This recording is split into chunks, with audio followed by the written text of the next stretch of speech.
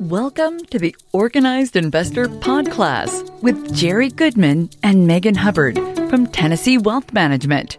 These podclasses are an inside look at how they work with clients to organize their investments, their retirements, and their affairs.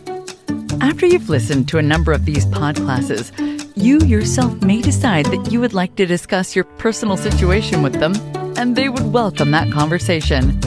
We suggest you subscribe so you'll receive reminders about the next class. And with the tools and information on our website, theorganizedinvestor.com, you can start getting organized right now.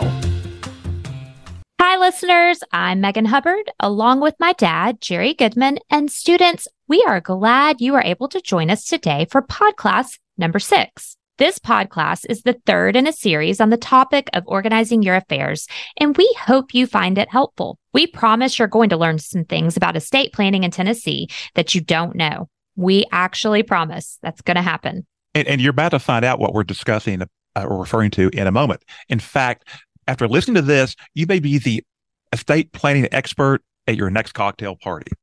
You're going to be invited to so many parties after this. You'll be just a wealth of information.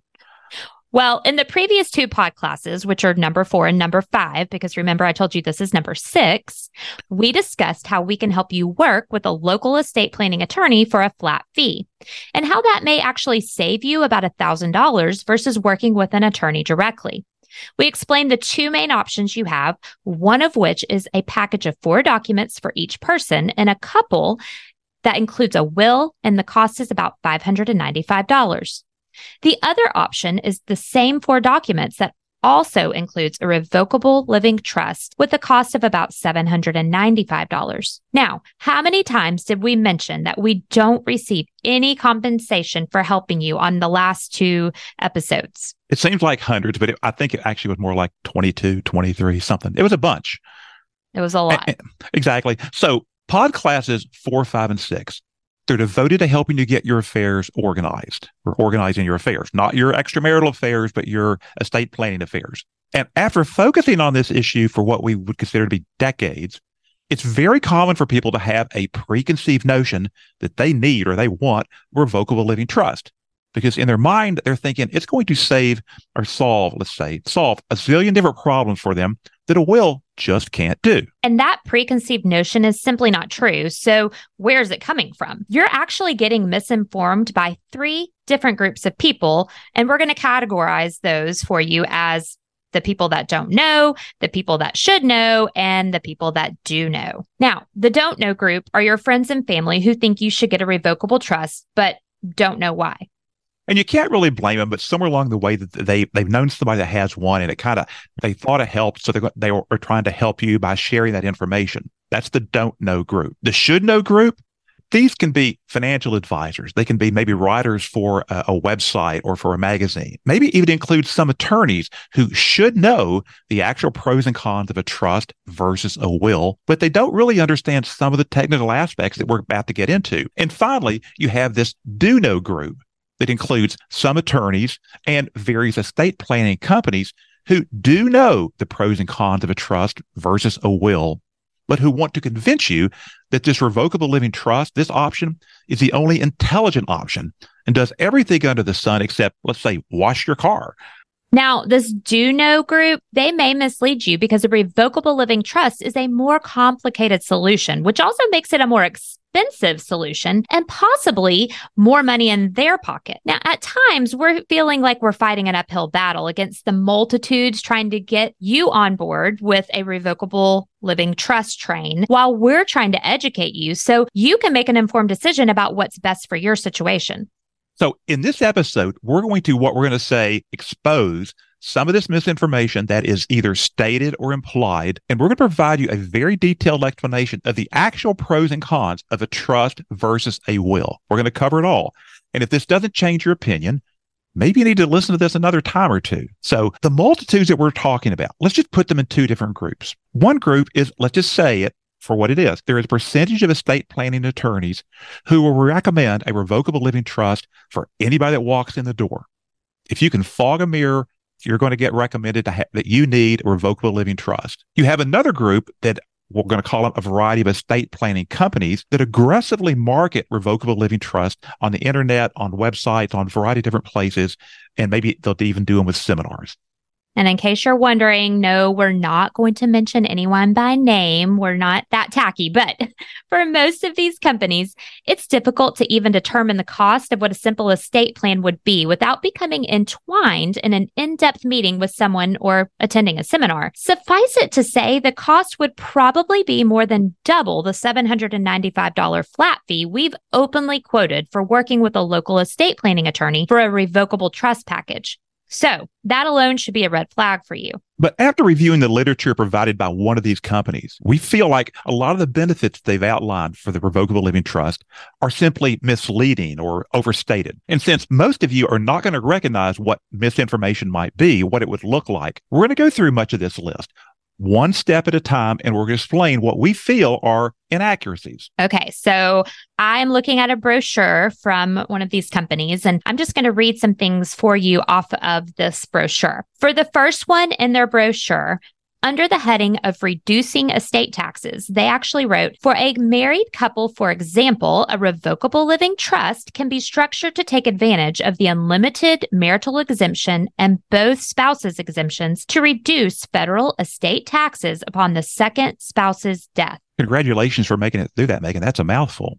So I will say that is technically correct, but it's also outrageous. Because the fact is, most couples, any couple in this country, is not even subjected to estate taxes in 2023 unless their combined net worth is over $25 million.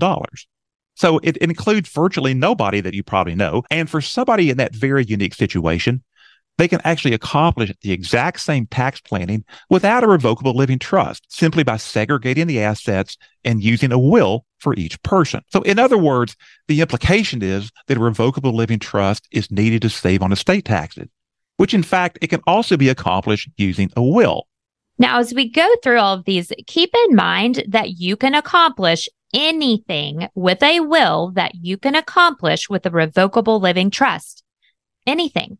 Next, in the brochure under the heading Beneficiary Creditors, they wrote, yes, a revocable living trust protects against the beneficiary's creditors as long as the funds or the assets are held in trust.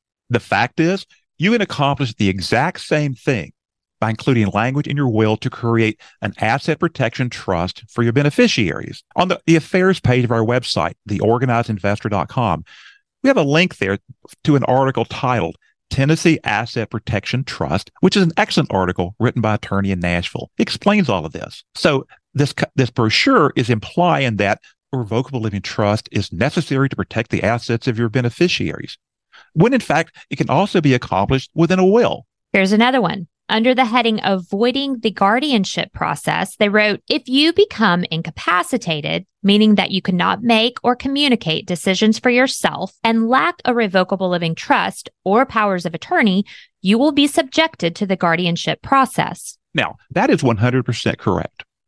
However, in the comments that Megan just read, they actually admit that having powers of attorney will also help you avoid the guardianship process. So again, this is a confusing implication that a revocable living trust is necessary to avoid the problem, when in fact, powers of attorney will do the exact same thing. Just meant to confuse you. Let's keep going. On down on the brochure, under the heading Determining Who Controls Your Assets, they wrote, with a revocable living trust, you can get to select who will manage your assets in case of incapacity and also after your lifetime. But here we go again. In the package of documents that we've explained to you, that powers of attorney allows you to decide who will assist you while you're living, and the will allows you to decide who will be your personal representative, or let's say your executrix, after you've passed away. So again, another confusing, or what we think overstating implication that a revocable living trust is somehow providing something that a will package of documents does not. Under the heading Grantor's Incapacity, they wrote, if the grantor of the revocable living trust becomes incapacitated or is no longer able to act as trustee, then the successor trustee will have immediate authority over the trust's assets. Once again, in the package of documents we've talked about, The powers of attorney will allow your designated person to take charge of your affairs, just like a successor trustee would do. So again, another confusing implication that a revocable trust is doing something that can't be accomplished some other way. Here's another one. Under the heading, Can I use a revocable living trust to provide for my special needs child? They wrote, a revocable living trust can help with this because within it, you can direct that any trust property inherited by someone who receives needs-based government assistance will be held in trust rather than distributed outright. We're sounding like a brokered record, but again, this can all be covered in the language within a will. It's not something unique to a revocable living trust. So we're going to spare you from going through every single example on this brochure, and we're going to end with the heading titled Probate Avoidance. For it, they wrote, one of the great advantages of a revocable living trust is that it is not subject to probate, a notoriously slow and frustrating process that a will must go through. So of all the previous benefits that are really not exclusive to a revocable living trust, actually avoiding probate may actually be a real benefit. However, once you understand probate in terms of, say, what it means for a Tennessee resident, you're going to realize it's not even as bad as they want you to think. So let's talk about probate here for a couple of minutes. I'll start us out. First, will a revocable living trust guarantee you can avoid probate? No. It might allow you to avoid probate, but there's no guarantee that when you pass, all of your assets will be owned by your trust. Next, will a revocable living trust help to settle your estate faster than using a will? Not necessarily. And in fact, if your trust owns your house, for example, it may take longer than if you just went through the probate process, as we're about to explain. Now, in any state, including Tennessee, obviously, just because you decide to retitle your home into the name of your revocable living trust, that doesn't eliminate any possible creditor claims to your estate when you pass away. Okay? In Tennessee, creditors have a one-year period from the date of death to make claims against the estate. And that includes assets being held in a revocable living trust. Now, on the bottom of the affairs page of our website, theorganizedinvestor.com, there's an article written by a very well-known attorney in Nashville that took me a long time to even find, but it's called Avoiding Probate in Tennessee. And it explains much of this. And that means if creditors had a claim against the assets of a revocable living trust just prior to death, then the creditors also have a claim against those same assets after death for a period of 1 year. 12 months, 1 year. Since a title company is not going to issue a title insurance policy on a piece of real estate as long as it's still in the claim period, it's very unlikely that the title company will release the sale proceeds for your house owned inside of your trust until about a year after the last person has passed. So if you were listening to what Megan just said, did you actually think you heard us correctly? Because you probably have never heard this. Did we just say your beneficiaries may have to wait 12 months to get the sale proceeds if it's owned by, say, your revocable living trust? Yes, that's what we're saying. Now, keep in mind that we're talking about the residents within the state of Tennessee because we're talking about Tennessee laws here, but that's exactly what we're saying. So your family may be able to sell the property pretty quickly, but the title company may not release the money if the estate is still within that 12-month creditor period. So as an alternative, your beneficiaries may say, well, we could just take it through the probate process, which would mean the proceeds may be available as soon as little as, say, 4 months. But that's a decision they're going to be making sometime down the road. So has anybody ever told you this before? I would say probably not, right? You'll never hear it from the revocable trust companies that are trying to get you to purchase their expensive trust package of documents. And you're certainly not going to hear it from the estate planning attorney who recommends using a revocable trust for virtually every client that walks in the door. And certainly not from your family and friends, because they've probably not heard it themselves. Probably not. So in addition to what we feel like those misleading statements that we just talked about in the brochure, we're going to talk about a couple of other misconceptions that people have about a revocable living trust. For example, will a revocable living trust keep you from getting sued if you ram into a school bus with your car? No. That's why you have car insurance. Will a revocable living trust save you some income taxes versus just using a will? Absolutely not. It will not. What you own in your revocable living trust is all tied to your Social Security number, and the income and tax events still end up on your personal tax return. Here's another one. Will a revocable living trust protect your home if you can get Medicaid to pay for your nursing home? No, it will not. A different type of trust might help with this, but not a revocable living trust. All of this is a mouthful of information, and it is different than what you understood about a revocable living trust, probably. So unfortunately, this may sound like we're trying to be negative about a revocable living trust. We're not. We basically, our hope is that we're trying to explain the actual pros and cons of using a trust versus a will so that you can make an informed decision. Well, whether you decide to use a revocable living trust or use a will doesn't matter to us. The fact that companies and groups of people out there that are financially motivated to encourage you to take this more complicated, this more expensive revocable living trust solution is what leads to all of this misinformation. And oh, by the way, compared to a lot of other places, Tennessee is a very probate-friendly state. Can you explain how your financial advisor manages your investments? Do you have enough money saved for retirement? Is your advisor making more money from your accounts than you are? You're climbing the learning curve by listening to this Organized Investor Podcast with Megan Hubbard and her favorite CFP dad, Jerry Goodman. It's best to listen to a number of their podclasses to help you understand how they work with their clients. At that point, you may decide to have a chat with them to see if working together would make sense. So thanks for listening. The fact is, the primary benefit of using a revocable living trust is the hope of avoiding probate. And since that may mean your family will have to wait up to 1 year after death to get the sales proceeds from selling your home, just going through probate may be a quicker and better option for them. Now, in addition to the higher cost to create a revocable living trust, which can be very substantial in some cases, there are a number of other aggravating things that can come with having a trust. Do you remember the show Leave It to Beaver? Let's just say if Ward and June Cleaver decided to use a revocable living trust, they could have an attorney create it and name it something like the Ward and June Cleaver Revocable Living Trust under agreement dated such and such date and Ward and June Cleaver trustees. So once the Cleavers have signed these documents, the trust is now in existence. But, it really doesn't do any good until they have transferred some assets into it.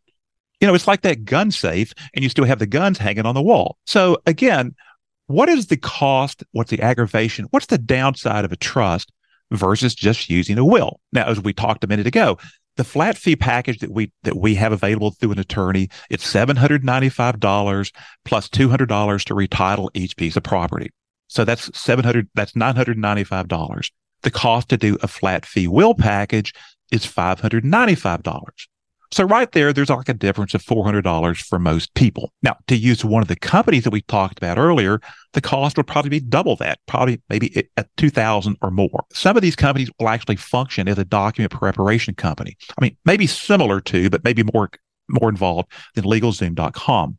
In an earlier podcast, we explained the last step in our 5-step process, which is the housekeeping step. And that doesn't mean, again, we're not going to have you up here at our office cleaning windows or anything, but this is a very important step in the process of getting all of this put together. And there can be a lot of paperwork with a trust now versus just using a will. First, Ward and June would probably contact the bank and request to have a checking account in the name of their trust and to still use their same social security number. So what if they have direct deposit or automatic bill payments? Well, if the account number changes, they're going to need to update all of those things. What a nightmare that can be. That is one of my least favorite things to do because I always forget something. There's always something I forget that I have just coming out of my checking account that I miss. What if they have several other bank accounts? They may want to do the same for each of them. And so all of this can be a bit of an aggravation because it's going to take time.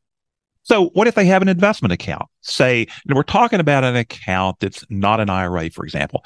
They may want to retitle all of that into the name of the trust as well. Let's talk about an IRA for just a second.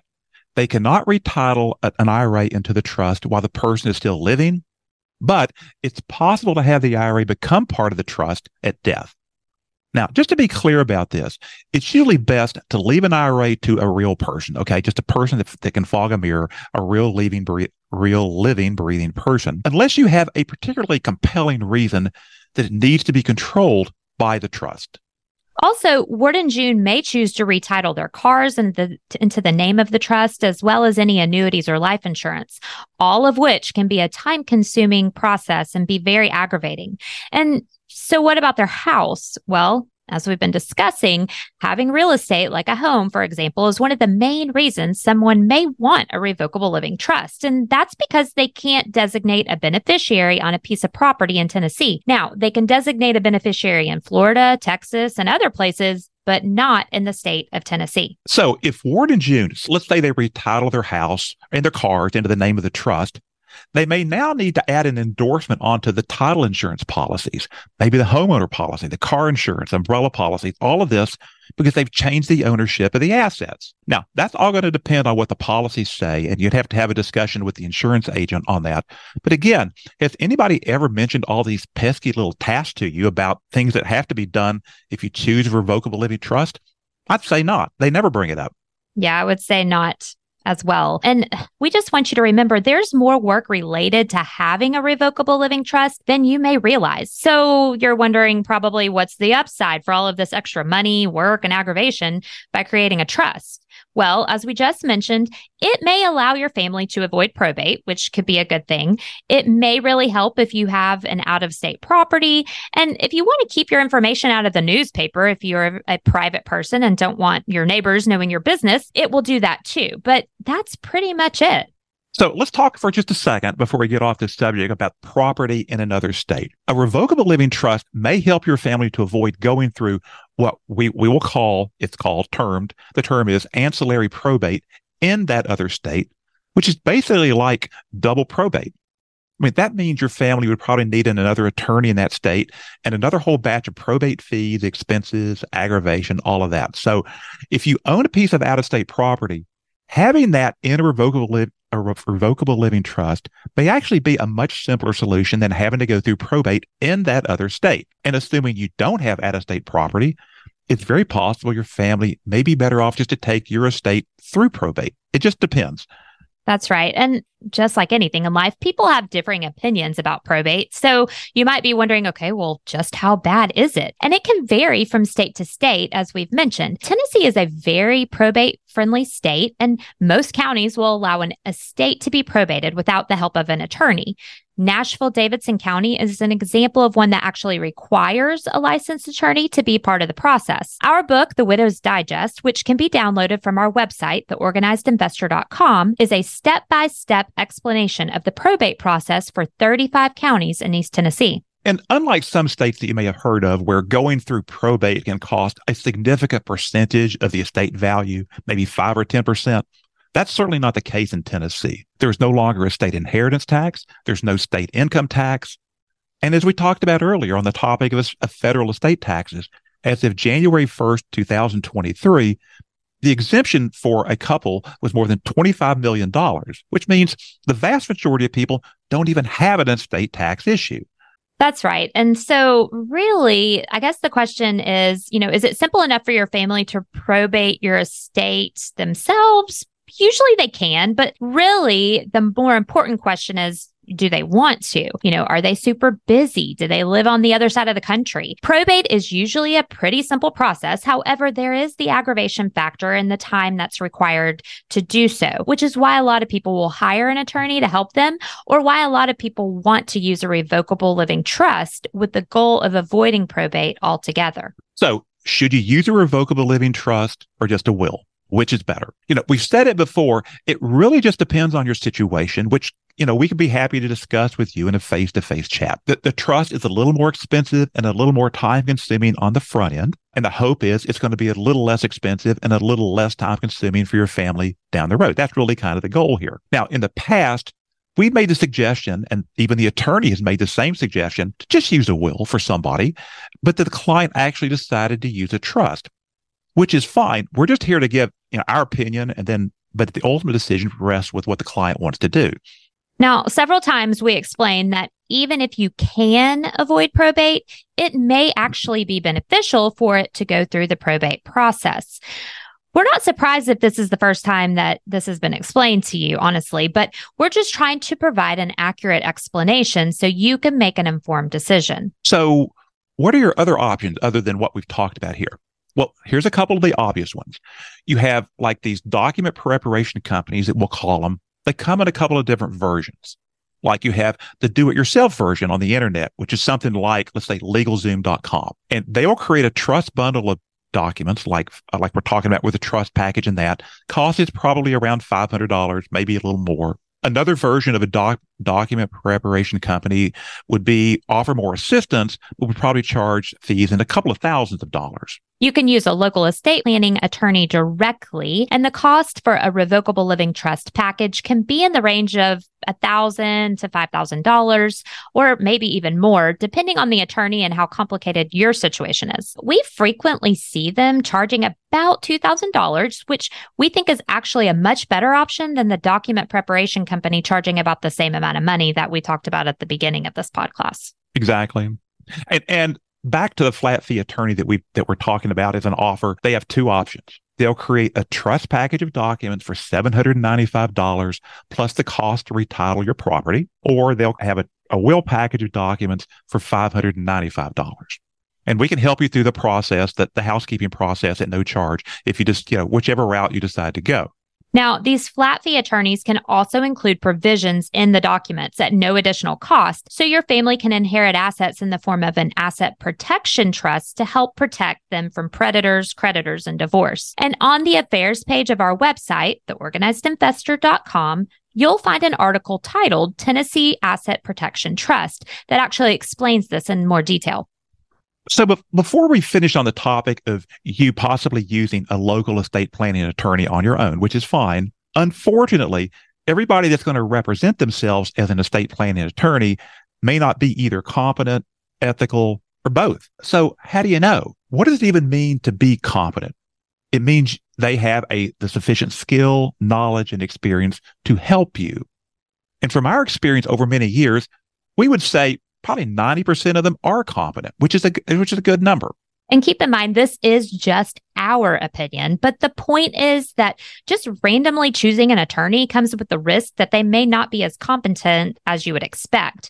And unfortunately, even getting a referral from a friend is no guarantee the attorney actually knows what they're talking about or doing. So in addition to competence, what is ethical behavior? This is characterized by an attorney that's being honest, fair, and equitable in working with you in terms of what they're doing versus what they're charging.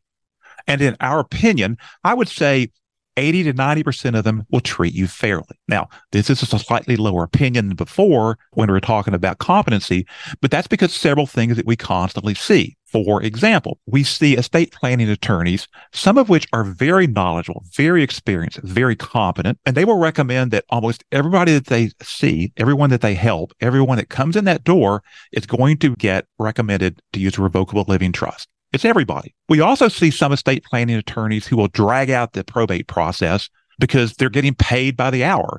And the longer it takes, the more income they receive. So here's some questions to think about. Is it ethical to suggest someone using a revocable living trust when using a will would be just as appropriate? Also, is it ethical to slow walk the probate process of an estate in order to charge more in fees? We would say no. It's not ethical. But like all of this, these are our opinions. We formed them over 2 decades of doing this, and we decided to share this with you. So we've covered a lot here. This is a lot of information on organizing your affairs over podcast 4, 5, and 6. And you might be thinking, oh my goodness, this is a lot. My head is spinning. But let's recap some of the things that you've learned.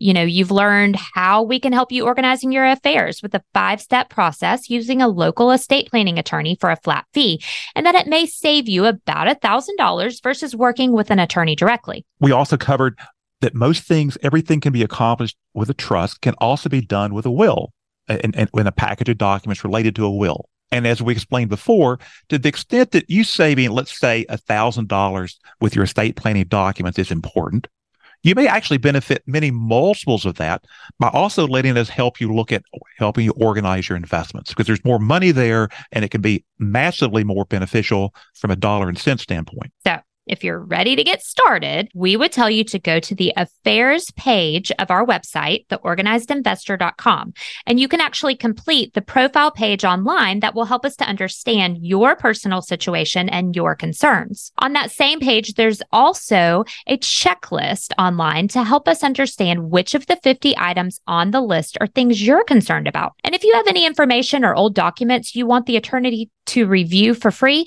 you can also upload those directly to us with the link that's provided on our website. It's secure and it's through Citrix share file. So you can rest easy knowing anything you upload to us comes directly to us and is encrypted and secure.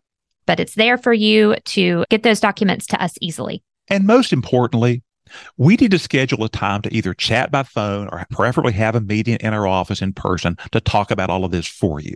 So contact us by phone or email to arrange a time that's convenient for you. And we suggest you take some ownership because these are your issues. And we want you to remember that you're doing this for your family.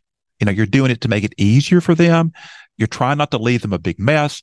It's because it's the right thing to do.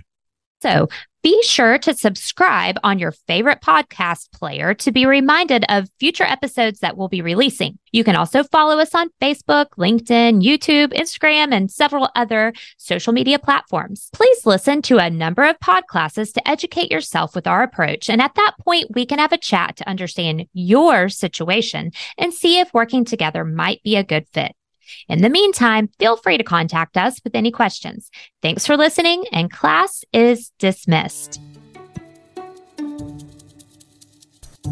The information covered and posted represents the views and opinions of the guest and does not necessarily represent the views or opinions of the Organized Investor or TN Wealth Management. The content has been made available for informational and educational purposes only and is not intended to be a substitute for professional investing advice. Opinions expressed are subject to change without notice and are not intended as investment advice or solicitation for the purchase or sale of any security. Always seek the advice of your financial advisor or other qualified financial service provider with any questions you may have regarding your investment planning or before making any investment decision. And please consult legal or tax professionals for specific information regarding your individual situation. The Organized Investor cannot accept trade or account instructions on or through this platform. Please contact us directly at contactus@tnwealthmanagement.com or 865-415-2060 to place a trade or for trade or account-related questions. Brokerage and advisory services are provided by TN Wealth Management through Prospera Financial Services, Inc., member FINRA SIPC. The Organized Investor is a brand name operated by TN Wealth Management for educational platform purposes.